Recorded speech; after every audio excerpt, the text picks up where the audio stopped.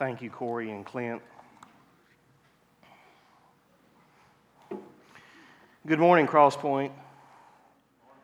If you are a guest with us this morning, we welcome you and glad you're with us this morning. There is a visitor card in the seat pocket in front of you or in the chair under you. And if you would like more information or would like to be contacted by one of our staff or one of our elders, please go ahead and fill that out. Also, if you're a guest with us this morning and you don't have a Bible, there's a Bible under the seat or right in front of you if you're on the second row. So this morning, I want to pray for Congressman-elect John Ratcliffe, and then we'll begin in our text. So let's pray and we'll get started. Father, I thank you for the opportunity to be with your people this morning. I thank you for just the cooler weather. I thank you, Father, for our church family. Father, as prayed before, I ask that we are not distracted, that, Father, we are focused completely and totally on you. Father, I lift up John Ratcliffe and his family as he prepares to go to Washington as our new congressman in this district. I thank you, Father, for his family. I thank you, Father, for his sacrifice that he has already made. I pray, Father, for protection over his family as he travels, and pray, Father, that you would give him wisdom and endurance, that, Father, you would provide encouragement to him, and pray, Father, that you would watch over him. Father, for the rest of this morning, I lift up this time. I pray, Father, that I would be out of the way, that, Father, that your word would come clear.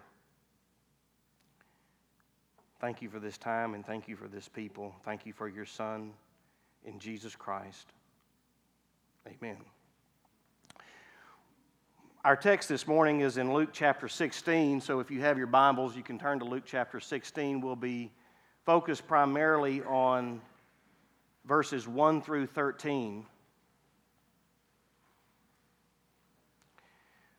This is the parable of the dishonest manager, as the ESV calls it, but I've entitled the message, Relational Generosity. We'll be going to three other satellite passages. We'll go to Luke 6, 32 through 35 for a brief moment, and then we will also go to 1 Chronicles 29, 12 through 14, and then we will also look at Malachi 3:8, the very famous passage from the prophet Malachi, for just a moment. The last time I had an opportunity to preach, we were in Luke chapter 15, and we were studying the parable of we're studying the parable of the prodigal son.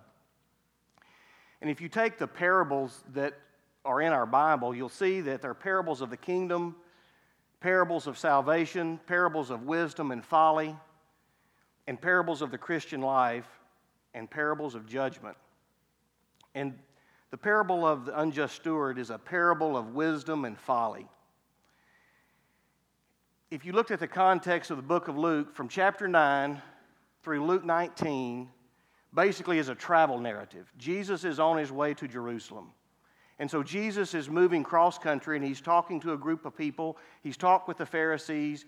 He is now, in this particular context, in Luke chapter 16, he has turned, and he's talking to his disciples. So if you will, let's read the text together, or read with me.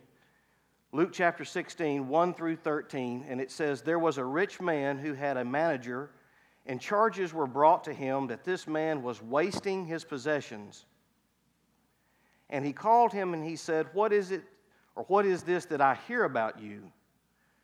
Turn in the account of your management, for you no longer can be manager.' And the manager said to himself, 'What shall I do, since my master is taking the management away from me? I am not strong enough to dig. I am ashamed to beg. I have decided what to do. So what when I am removed from management, people may receive me into their houses?' So summoning his master's debtors one by one, I lost my place. His master's debtors one by one, he said to them, "How much do you owe my master?" And he said, 100 measures of oil. And he said to him, "Take your bill and sit down quickly and write 50. And then he said, "And how much do you owe?" And he said, 100 measures of wheat. And he said to him, "Take your bill and write 80. The master commended the dishonest manager for his shrewdness. For the sons of this world are more shrewd in dealing with their own generation than sons of light. And I tell you, make friends for yourselves by means of unrighteous wealth, so that when it fails, they may receive you into eternal dwellings. One who is faithful in very little is also faithful in much. And one who is dishonest in very little is also dishonest in much. If then you have not been faithful in the unrighteous wealth, who will entrust you to true riches? And if you have not been faithful in that which another's, who will give you that which is your own? No servant can serve two masters, for either he will hate the one and love the other, or he will be devoted to one and despise the other. You cannot serve two masters." Primarily, this parable is about relationships and money and how we use them. This story talks about a rich man, and the rich man had a manager. Now, the manager was a kind of a combination of a COO, CFO, and he was probably a freedman in the Roman context. And basically what he was doing was he was in charge of the affairs of this large estate. The manager was in charge of investing the owner's money.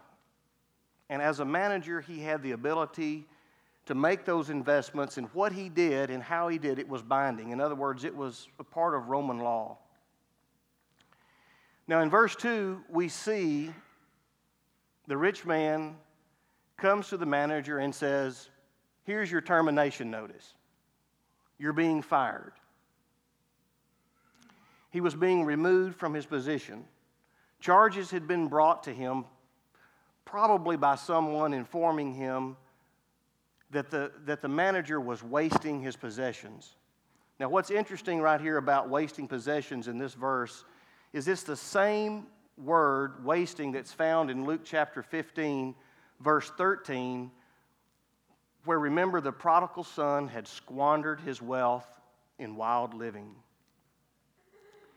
Probably someone had cared enough about this master to go and tell him that, this manager is wasting your possessions. Often in this culture, it wasn't very common to find someone that actually liked the landowners, because what you have to imagine here is you've got this large farm, you've got a number of small tenants, and so you've got the culture dynamics of folks kind of fussing and fighting, and it was always the rich landowner and the oppression and problems that just the harsh conditions of farming prevailed in. And so folks didn't always like the landowners. But the rich man comes to the manager and says, "Here's your termination notice." And what's interesting about this is the manager remains silent. He doesn't say anything. The manager does not offer up an argument. He basically remains silent. And by remaining silent, he admits his guilt. And the parable centers on a man who has just received his notice, who's been a really bad manager of his boss's money. Now, this guy is soon to be out of work, and so not only did this guy have a problem of losing his job, he really didn't have anywhere to go. And so he begins at the end of verse 2 to hatch a plan to build friendships so that when he becomes unemployed, he has some place to go. So in verse 3, the manager knows, according to verse 3, because he has very bad relations in town, that he will never get another job like this. He will be reduced to begging or to manual labor. And what I want you to see in this story is imagine the humiliation of losing your job or losing the management of a large company. The stockholders have come to you, or your boss has come to you, and they have said, you're wasting the company's money. You're wasting the possessions. This was so serious in this context that this manager was losing his social status. He was losing a place to sleep. He was losing a place to be. His situation had become so desperate overnight, physically, emotionally, and financially. I mean, he was literally about to move in with a social outcast, with the degraded, and with the unclean. He was about to be homeless. Yet there's a small window of opportunity here to organize his plan. So in verses 4 through 7, we see he recognizes he's losing his house, and he decides what to do. He comes up with a plan, and he calls his master's debtors in. And he begins to reduce their bills. In other words, he's knocking off enormous amounts of debt. And the phrase in verse 5 says each one. And what each one means here is there was probably a lot of different debts, and there were probably a large number of people involved here. And just imagine in this context that this family, that this farming operation, this large estate, was probably about 20 to 25 times the size of the normal family farm. So when you think about what the customers owed this rich man, when you think about, for example, 450 gallons of oil, or you think about 3 tons of wheat, and you just take and write that off, that's basically equivalent to what 2 years' salary would have been. In other words, what that looks like in our context is if your mortgage officer calls you and says, you just pay $30,000 on that $50,000 note because I need to come over and stay with you tonight. I need to come over and eat with you tonight. Can we just be friends?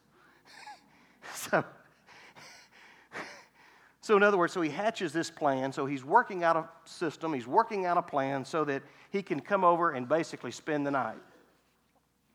Now, of course, in this particular situation, this creates instant friendships.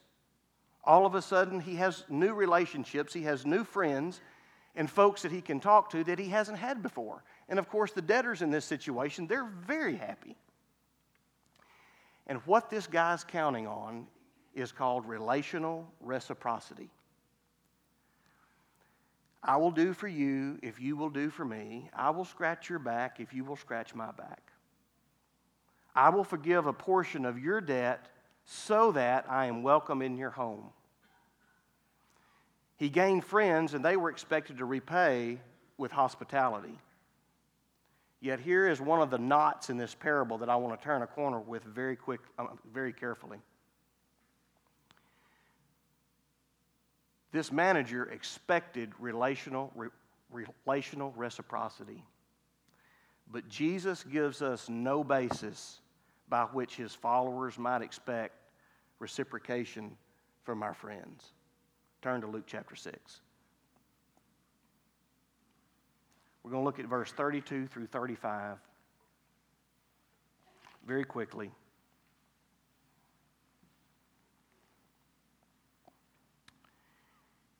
This manager expected relational reciprocity, but in Luke chapter 6, Jesus says in verse 32, and I'll read through 36, if you love those who love you, what benefit is that to you? For even sinners love those who love them. And if you do good to those who do good to you, what benefit is that to you? For even sinners do the same. Now remember, he's talking about what we should be doing as sons of light. Verse 34, and if you lend to those from whom you expect to receive, what credit is that to you? Even sinners lend to sinners to get back the same amount. But love your enemies and do good and lend expecting nothing in return, and your reward will be great, and you will be sons of the Most High, for He is kind to the ungrateful and the evil. Be merciful, even as your Father is merciful. Jesus expects us to give to those who are incapable of reciprocation. Jesus expects us to move in radical generosity like our Lord. I mean, doesn't that sound like the gospel, where we're in a set of circumstances where in our particular condition we don't have the ability to reciprocate? There's nothing that we can do to earn the grace of the cross. There's nothing that we can do to make up for our sin. There's nothing we can do. And Jesus expects us to move in radical generosity in ways towards others that are incapable of reciprocating. Back to Luke chapter 16, verses 8 through 9.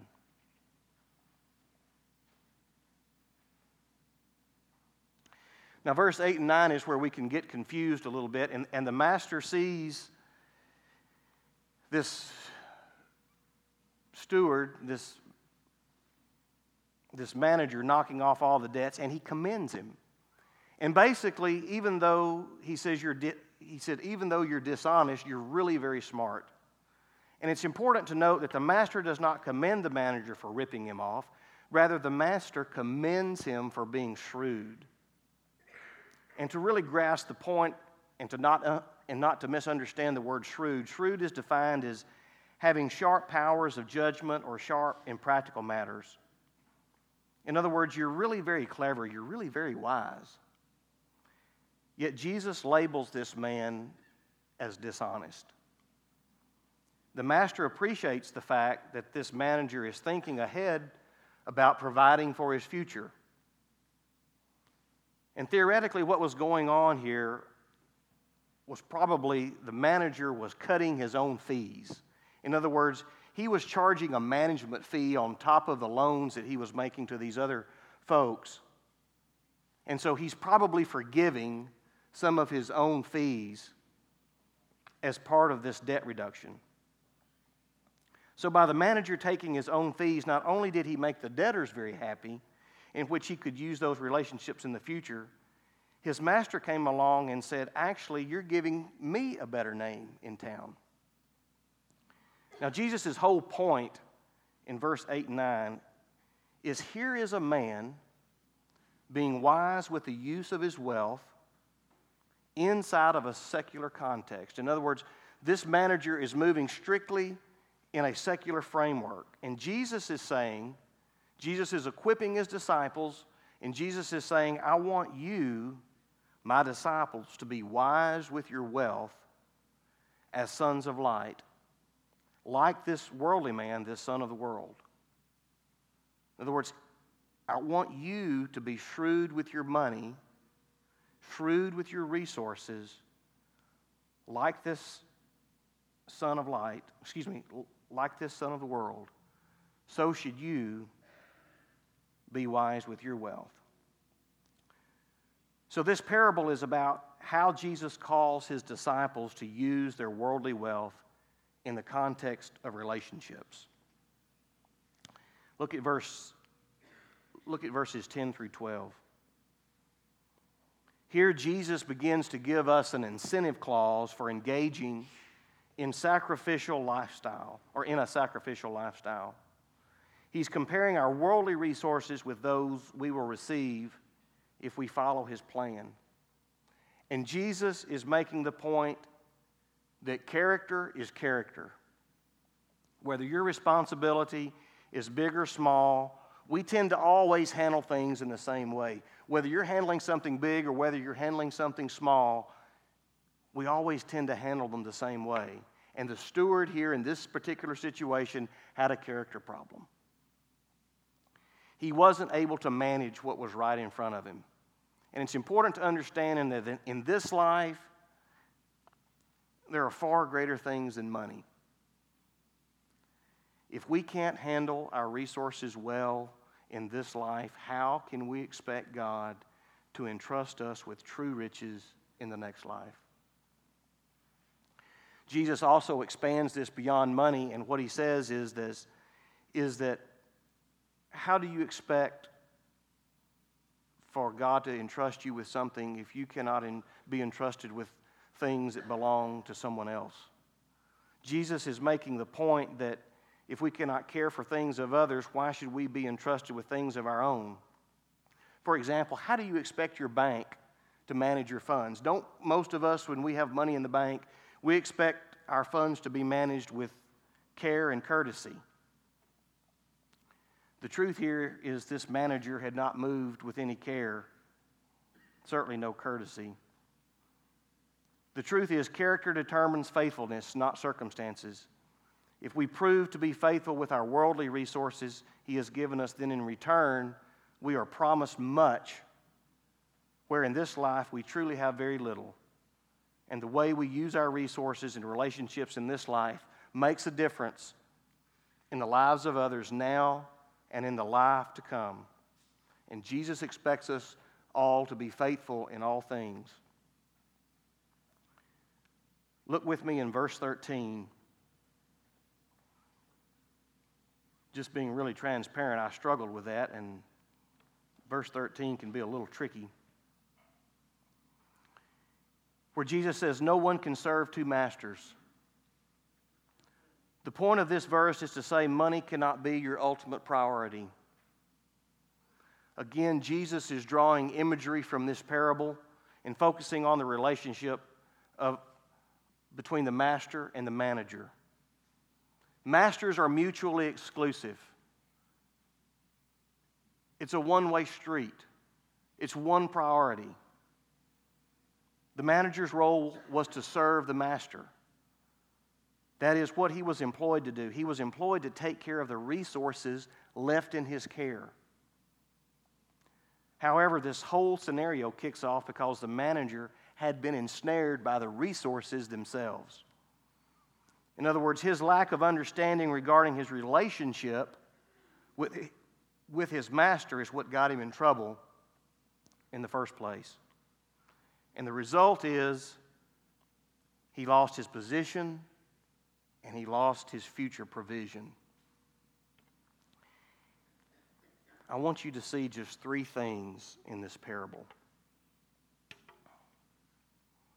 You will write those down. The first thing that I want you to see about this parable is we are entrusted with money that is not ours.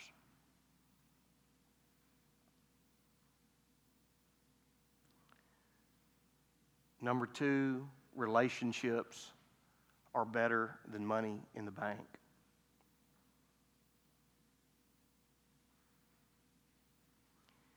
And number three, we cannot serve two masters. The first point is very hard-hitting.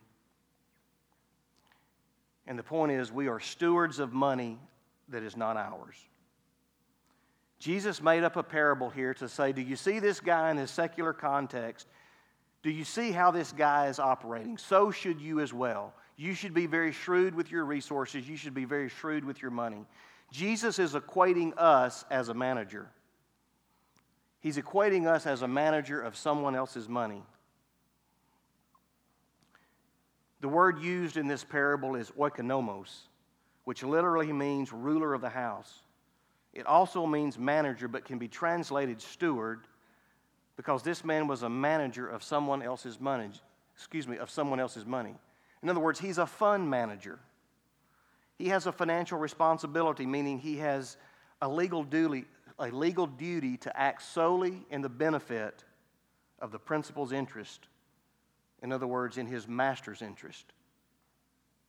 In other words, when you are a steward of someone else's money, or when you are managing someone else's money, you just can't do anything with that money because it's not your money. Jesus clearly communicates that if you understand there is a God, you'll know that the money is not yours. So stop acting like it is yours. Now, you know, we as Americans, we as Christians, we business people, we look at things and we go, look what I did. Look, I worked very hard. I just got this paycheck. I mean, I went to the fire station. I mean, it's my money. I mean, I made that money. I built that house. I did this. I did that. Yet the Bible says, and Jesus says, no, it's not. And what I want you to do is think about it for a minute. You say, I worked very hard, but you worked very hard with what? Whose air did you breathe? How did you get up this morning? Whose money is it really? Whose ground are you standing on? In other words, what was that verse in Genesis 1 where it says, in the beginning God created the heavens and the earth? Without God creating the heavens and the earth, it would be impossible to make money. The fact of the matter is, God establishes in Deuteronomy 8:18, he says, you shall remember the Lord your God, for it is he who gives you the power to create wealth, that he may confirm his covenant that he swore to you, your fathers, as it is this day. And here's what I want you to see in this is that the truth is, every day we have the opportunity to get up and enjoy the creation. We have the opportunity to tend to our families. We have the opportunity to use our talents that God has given us. Think about how we should be using those resources in that time and community. Think about the circumstances you exist in. All these things work as his design for you to create wealth, to provide for your families, and gather provision for the work of the kingdom. You see, it's not your money. It's his. Turn to 1 Chronicles 29, 12 through 14. King David was a very wealthy man. 1 Chronicles 29, 12 through 14. And even King David says, and he prays, both riches and honor come from you, and you rule over all. In your hand are power and might, and in your hand it is to make great and to give strength to all. And now we thank you, our God, and praise your glorious name. But who am I? What is it that my people that we should be able thus to offer willingly? For all things come from you, and of your own have we given to you. So what does this mean? It means that if you are a steward of money that's not yours. It means that God is calling you to be radically generous, which the Bible says for us to do. And if you're not being radically generous, it's not just an oversight. It's not just an area you need to grow in. It's robbery. It's pillaging. It's plundering. It's plundering a holy God. In other words, if you're not being radically generous, it's not just being stingy or being tight-fisted. It's thievery. It's a lack of integrity. As stewards, we are fund managers. With a financial duty, if you are not using the money the way the owner intended, or you are taking more money for yourself than has been agreed to, it's just not a misappropriation or an oversight. You're being a thief. You're picking God's pocket. You're being fundamentally disingenuous, and it's sin. To demonstrate what I'm talking about in God's design here, in Malachi 3:8, you can turn there if you wish. Malachi 3:8 is a famous passage. It's used in a lot of giving contexts, but in the context I want to use it this morning is it's really God's design. It's a proportional design of how God has set up his kingdom. The verse says, will a man rob God? This is Malachi the prophet talking to the children of Israel. Will a man rob God? You are robbing me, but you say, how have we robbed you? In your tithes and contributions. Now, remember in the Old Testament, the paradigm was, and the teaching is that, 10% of your money should be given away. Now, I don't know about you, but at different times in my life, that seemed like a lot of money. And, you start sweating, and if you're like me at different times, good heavens, we've got this much in, we've got to give that, and you just get all sideways about it. And what the Old Testament is teaching is that basically 10% of our income should be being dispersed or given away. And what that should look like is if someone came to you and said, hey, I tell you what, I'll put you in business. I'll help you start this business, and you can keep 90% of the income. And all I want is 10%. What would you say? In other words, I'm going to build you a house, and I need one room. I need to be able to come by and stay for a night or two during the week, but the house is yours to use. Everything will be taken care of, but can I please come by and stay for a night? How many of you, if you had the opportunity to go in business or you had the opportunity to do something with an investment and you got to keep 90%? How many of you would do that?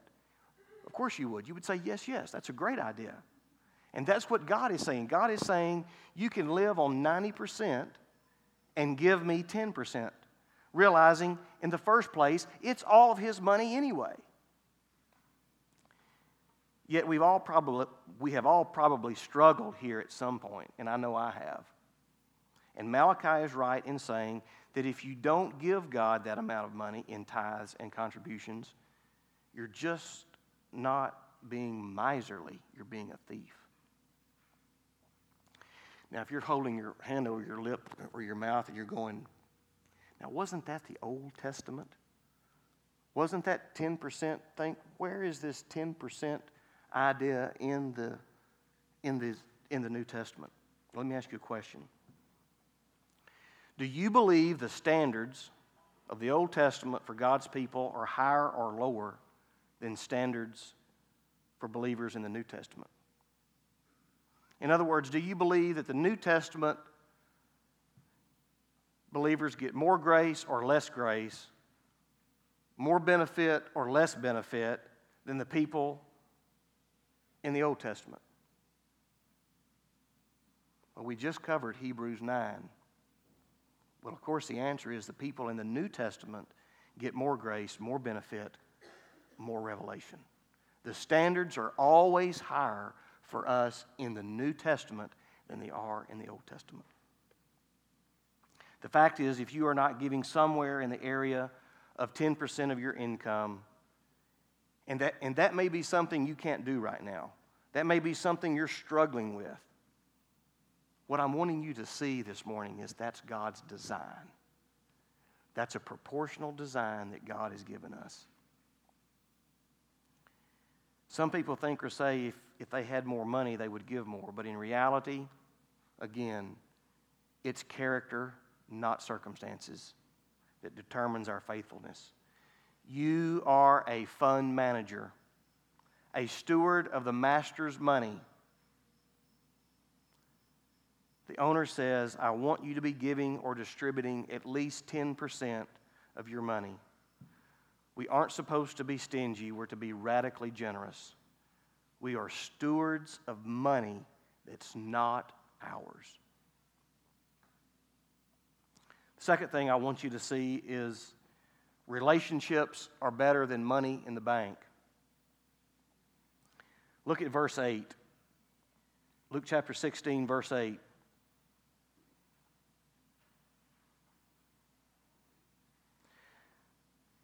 The master commended the dishonest manager for his shrewdness, for the sons of this world are more shrewd in dealing with their own generation than the sons of light.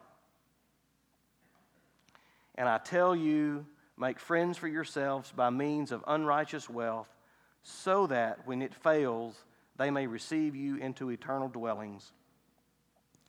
Now look closely at what this manager did. He actually gave up or abstained from short-term financial gain to gain a relationship. He gave up short-term financial gain to invest his money in something that lasted in the long term, not the short term. Now, we all know that in a secular context, the best thing to do with your money is to put your money into something that is long term, to something that will increase the value. In other words, it would be better to limit your consumption, have a budget, and put the resources you are stewarding into something that possibly might sustain you later, a sort of storing up, so to speak.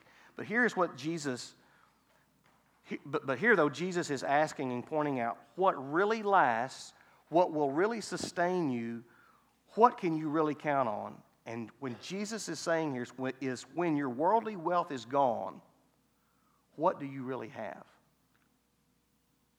There's no financial asset, there's no vehicle, no financial vehicle, no collector's item, no business, nothing really lasts, nothing. So it doesn't matter where you put it, eventually you're going to die. And if you have a lot of money and you put it in a vault under a mountain in Switzerland, the mountain is going to blow away and become a pebble, and you're still going to die. And so Jesus is saying here, what are you going to depend on? There's absolutely nothing in a secular context that is going to last. So Jesus is saying here, send your money forward. Send your money into something that really lasts. Put your money into people and opportunities. Spend your money in ways that bring glory to heaven and build relationships. Put your money into eternal things. Now, if you're like me, someone says, put your money into relationships or put your money into eternal things. You know, what does that look like? You know, tomorrow is Monday. Kids have got to go to school. We've got doctor's appointments, dance recitals, stores to open, businesses to attend. So what does that really mean? What does Jesus say about that? What does he say eternal things are? Look in verse 9. Jesus cracks the door to heaven. Friends. He describes heaven or eternal dwelling as friends. Remember Ben's sermon, and I don't remember the date, but remember when he used the word the let us's, let us draw near, let us move together in community, let us come together. It's a part of being community. It's part of being in a relationship. It's part of moving in relational generosity. Jesus says, make friends for yourselves. Use your money, your unrighteous wealth, your mammon, to make friends. Here's the hina clause, so that they may receive you into eternal dwellings. This is the friends forever clause. Jesus is saying, quote, when your money fails, he's literally saying when you fail. When you fall apart, when your body gives out, when you become frail, when your time runs out, when you have to give an account like this manager did, who is going to sustain you? Ultimately, you're going to fail. And ultimately, you're going to come apart one way or another. Michael Wilcock wrote a commentary on the book of Luke. And he really nails the point of this parable really very well. And he says, although these things, Your property, your ability, your time belong to this life only. Jesus says, what will happen to you then when you pass into that life will depend on what you are doing with them here and now. Make sure that your use of your money brings you into a fellowship of friends which will survive beyond death. A fellowship of friends. That's exactly what Jesus is talking about in this narrative. This steward has recognized that he needs friends. Friends are more important than money in the bank. You know, oftentimes as a businessman, I have looked at money as a way to give me significance.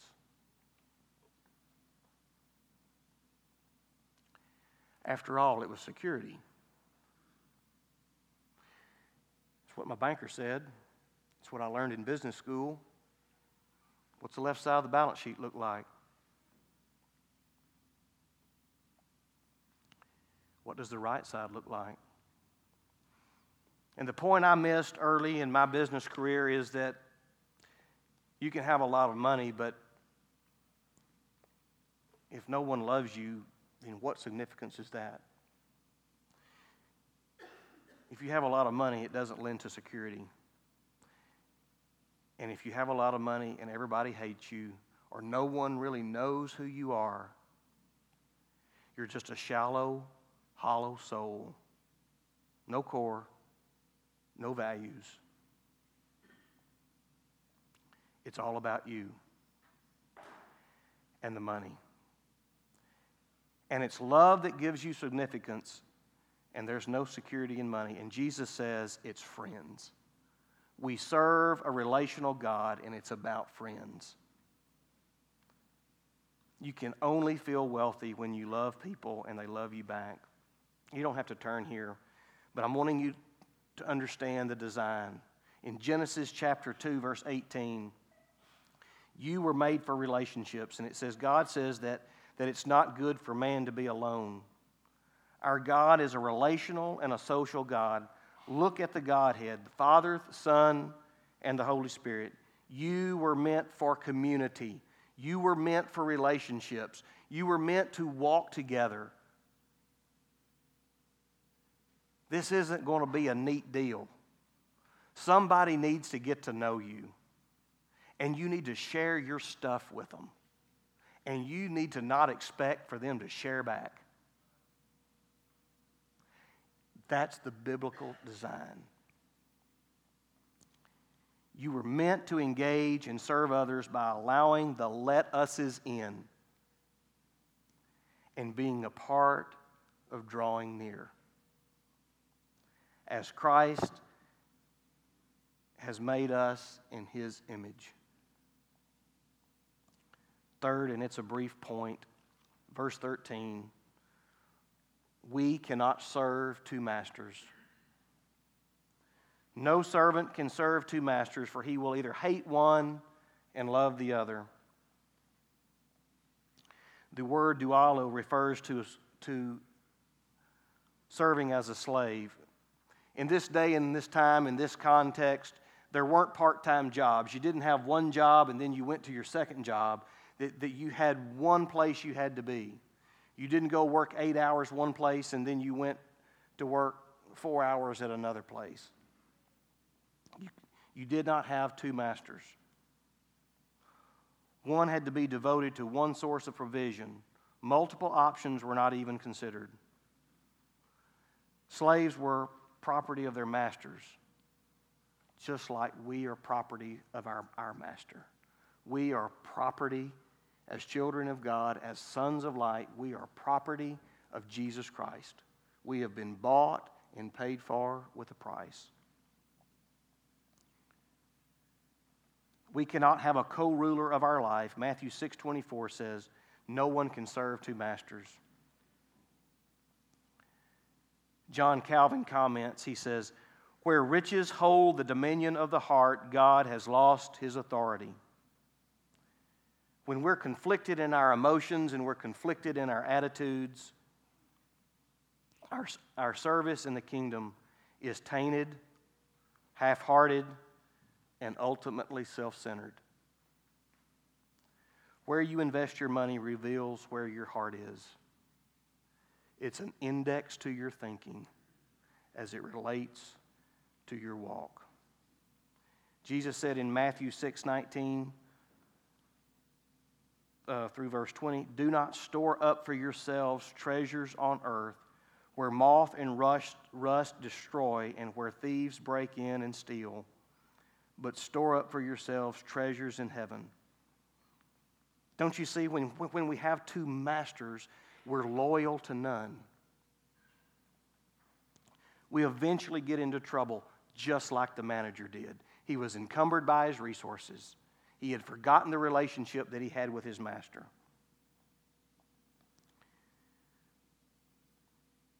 At a personal level, for me, I don't believe the gospel fits into a spreadsheet anymore. Some things relationally don't always add up. It doesn't always make sense. Sometimes it's just the right thing to do. We have to get past that in the sense that we have to consider, what are we devoted to? We have to consider what and who we're serving. There's a battle that rages in the heart of every person who tries to be a disciple of Christ. A battle for supremacy between God and a supremacy between the world. And we are in constant danger of worshiping things instead of God. And the sad thing is that sometimes we don't even realize we're doing it. In Luke chapter 16, this passage, Jesus calls us to open our eyes and look at our lives and to consider how we use the worldly resources God has entrusted us with. By using them in His service, not only for the benefit to provide for ourselves, but to provide for others. Not only does God look great and draw people to Him when we are relationally generous, but we keep Him, Christ, in the rightful place at the center of our lives as our Lord and Savior, Jesus Christ.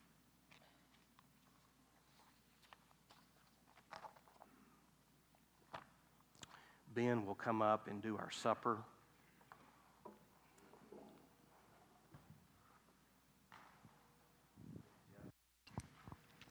When Jeff told me, he gave me a heads up, he was preaching that parable, I couldn't wait to see how this went. It's a challenging parable.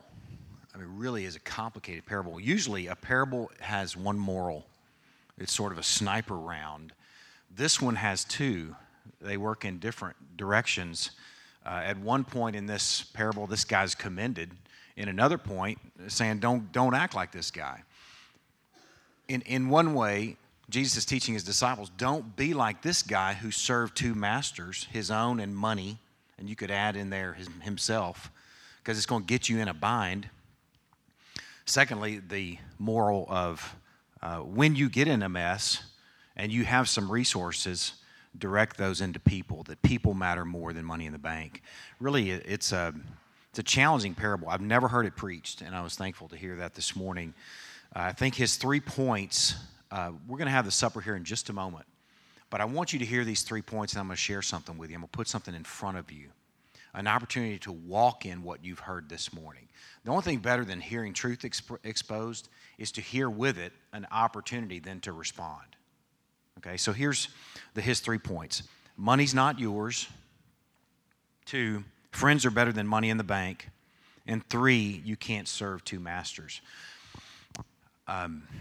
There are a couple families in our church that have been, the Lord has given them unique challenges with one of their children in each family.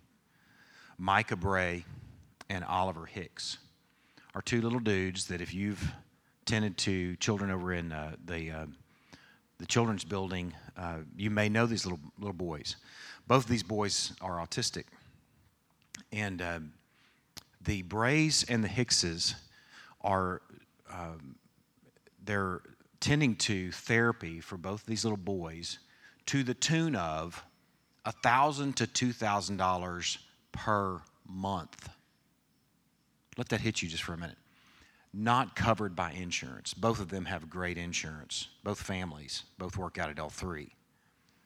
This therapy is so important that both of these families are just doing all they can to piece things together to figure out how they can make this work, because it has a lot to do with how these little boys are going to function as young men and then adults. A couple weeks ago, this hit me, and I talked to Aaron and talked to John and asked them for permission to share this with their church family, and thought about, man, we are really, really good as a church about helping those financially who've been stupid with their money. I'm just being really honest with you. And it's not a pointing a finger, because we've all been stupid with our money. That's a part of the ministry of the church. It's called benevolence, where you have somebody might walk in the front door. It might be somebody within our own church that has made some bad decisions, and they find themselves in a real fix. And the people of God come alongside, because that's a picture of the gospel.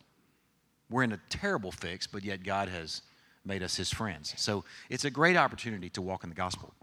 One of the areas that we can ever grow in is to help those who are moving well. The Lord gave them each 2 little boys that have tremendous needs, and those are my boys too. And they're your boys too. Man, when that hit me this couple weeks ago, I shared that with the elders and the trustees, and all of us together were like, man, we've got to put this in front of our body. And we potentially, as a body, can come alongside these 2 families, potentially in our budget. But we've got to put this in front of our body to give our church family opportunity to come alongside these families and to tend to these little boys as if they're our very own. When a child is dedicated to this church family, which has happened a number of times, maybe your own children have been dedicated here, at that point they became our children. So little Micah and Oliver are ours. And the money is not yours. And what a great way to make friends and invest in an eternal way with a couple of families and a couple of little boys. And the fruit will be hanging from the tree in eternity for how we respond to this. I want to give you a heads up about that and let you know that there will be an email that will follow up here in the next day or so, next couple of days, that will explain how we can go about walking in this. We want to give them the opportunity for families to participate, and want to try and figure out how we're going to do that, whether it would be directly to a family, one of these families, or through a separate offering or a separate fund at Crosspoint. We haven't really figured all that out, but we have figured out that we need to put the need in front of our family, in front of our church family. I'd ask you, too, to be praying for these families. Prayer is great. But prayer with responding is even better. Because if we only pray, then it's like saying, be warm and well-fed, Hicks and Brays, figuring out how you're going to come up with $1,000 to $2,000 a month. But we want to do more than that, and we want to come alongside them. As far as the supper goes, the supper has wonderful connection to this sermon this morning. I don't know if you saw the gospel unfolding in this parable, but the gospel's in there. Because ultimately, we're the manager that served multiple masters. It's the human problem where ultimately we've served the masters of sin and self and Satan. Ephesians 2 says that we are children of wrath by nature, walking according to the prince of the power of the air. That's the human problem. So we can look at this manager and say, man, this guy served 2 masters. What a mess he got himself into. And I hope you see yourself in that situation as well, that we've served multiple masters, but yet instead of us trying to figure out how we can plow on through that and fix the problem like this manager, we had a replacement manager, a truly righteous replacement that stepped in our place and didn't forgive partial debts like this guy, but forgave the debts, not in part but the whole. Amen? Man, that's good medicine. You see that in that parable, and man, what a great opportunity to connect the supper that this morning, and we do this every week because we can't be reminded of it too often. He became our replacement.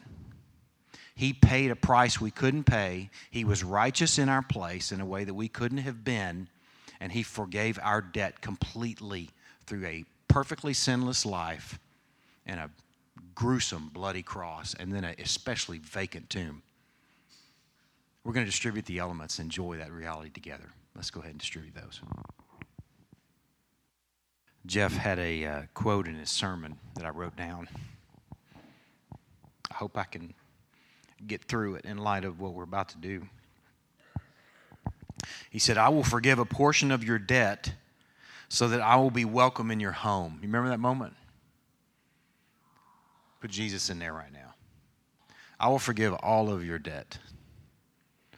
All of it, so that I'll be welcome in your Monday, in your marriage, in your bank accounts, in your neighborhoods, in your relationships, in your life. Man, that's beautiful.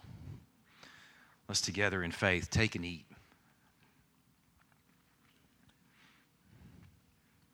Let's enjoy that debt paid and that friendship we have with the King of Kings and Lord of Lords, and take and drink. Let's continue in song. I'm thankful for the exposition this morning. I'm thankful for the opportunities, too, that we have to walk in what we've heard. I want to encourage you, too, if maybe you're in a spot this morning where you feel like, man, I'm kind of on the I need to be on the receiving end of some, I've been stupid and I'm in a bind. There are resources for that as well. But I will tell you this. If you continue on treating your money like it's your own, then get comfortable with where you are now, because you're going to stay there. I make you the promise. It's not a health and wealth thing I'm talking about. I'm talking about, I make you the promise, if you continue to treat your money as if it's your own, you will ever be in the state that you're in right now. You think you're going to get out of it, but you won't. He's not going to let you get away with it. If there's no otherness to how you treat your money, do you think he's going to bless you? He's not. He's not a chump. So I want to encourage you in that. If you're thinking, man, how can I make a difference? I can tell you that 100 families can make a massive difference. In tiny doses, if 100 people, 100 families are being faithful in something like this, even in small ways, you're like, man, I think I can muster $20 a month, to help one family or another, or one situation or another. You think God can use something like that with 100 families a month? Gracious. You sit around and think, man, I can't make a difference. What's $20 going to do? Of course you're not. You're not by yourself, though. You got a great cloud and host of witnesses surrounding you. Let me encourage you in that. I'm going to pray for our obedience in what we've heard this morning, and I'm going to send us off with a little benediction. I had a blank on the word. Benediction that I found in 1 Corinthians at the end of our prayer. So let's go ahead and stand. God, what sweet opportunities you've put in front of us this morning. What sweet truth. God, I'm thankful that we are a people of the Word, a people that hear your Word and just have the only option of just responding and walking in it. I'm thankful that it's that simple and that clear. God, I pray that you would guard our hearts and minds from confounding it and negotiating and starting to figure out ways that we wouldn't have to respond and we don't have to respond. And that we would be faithful just to hear and do. God, you've entrusted us with so much. I pray that we'll be faithful, putting you on display. We're thankful for our time together this morning. I want to pray for this people from 1 Corinthians 16. Be watchful, stand firm in the faith, act like men, be strong. Let all that you do be done in love. Praying these things in Christ's name. Amen. Y'all have a great week.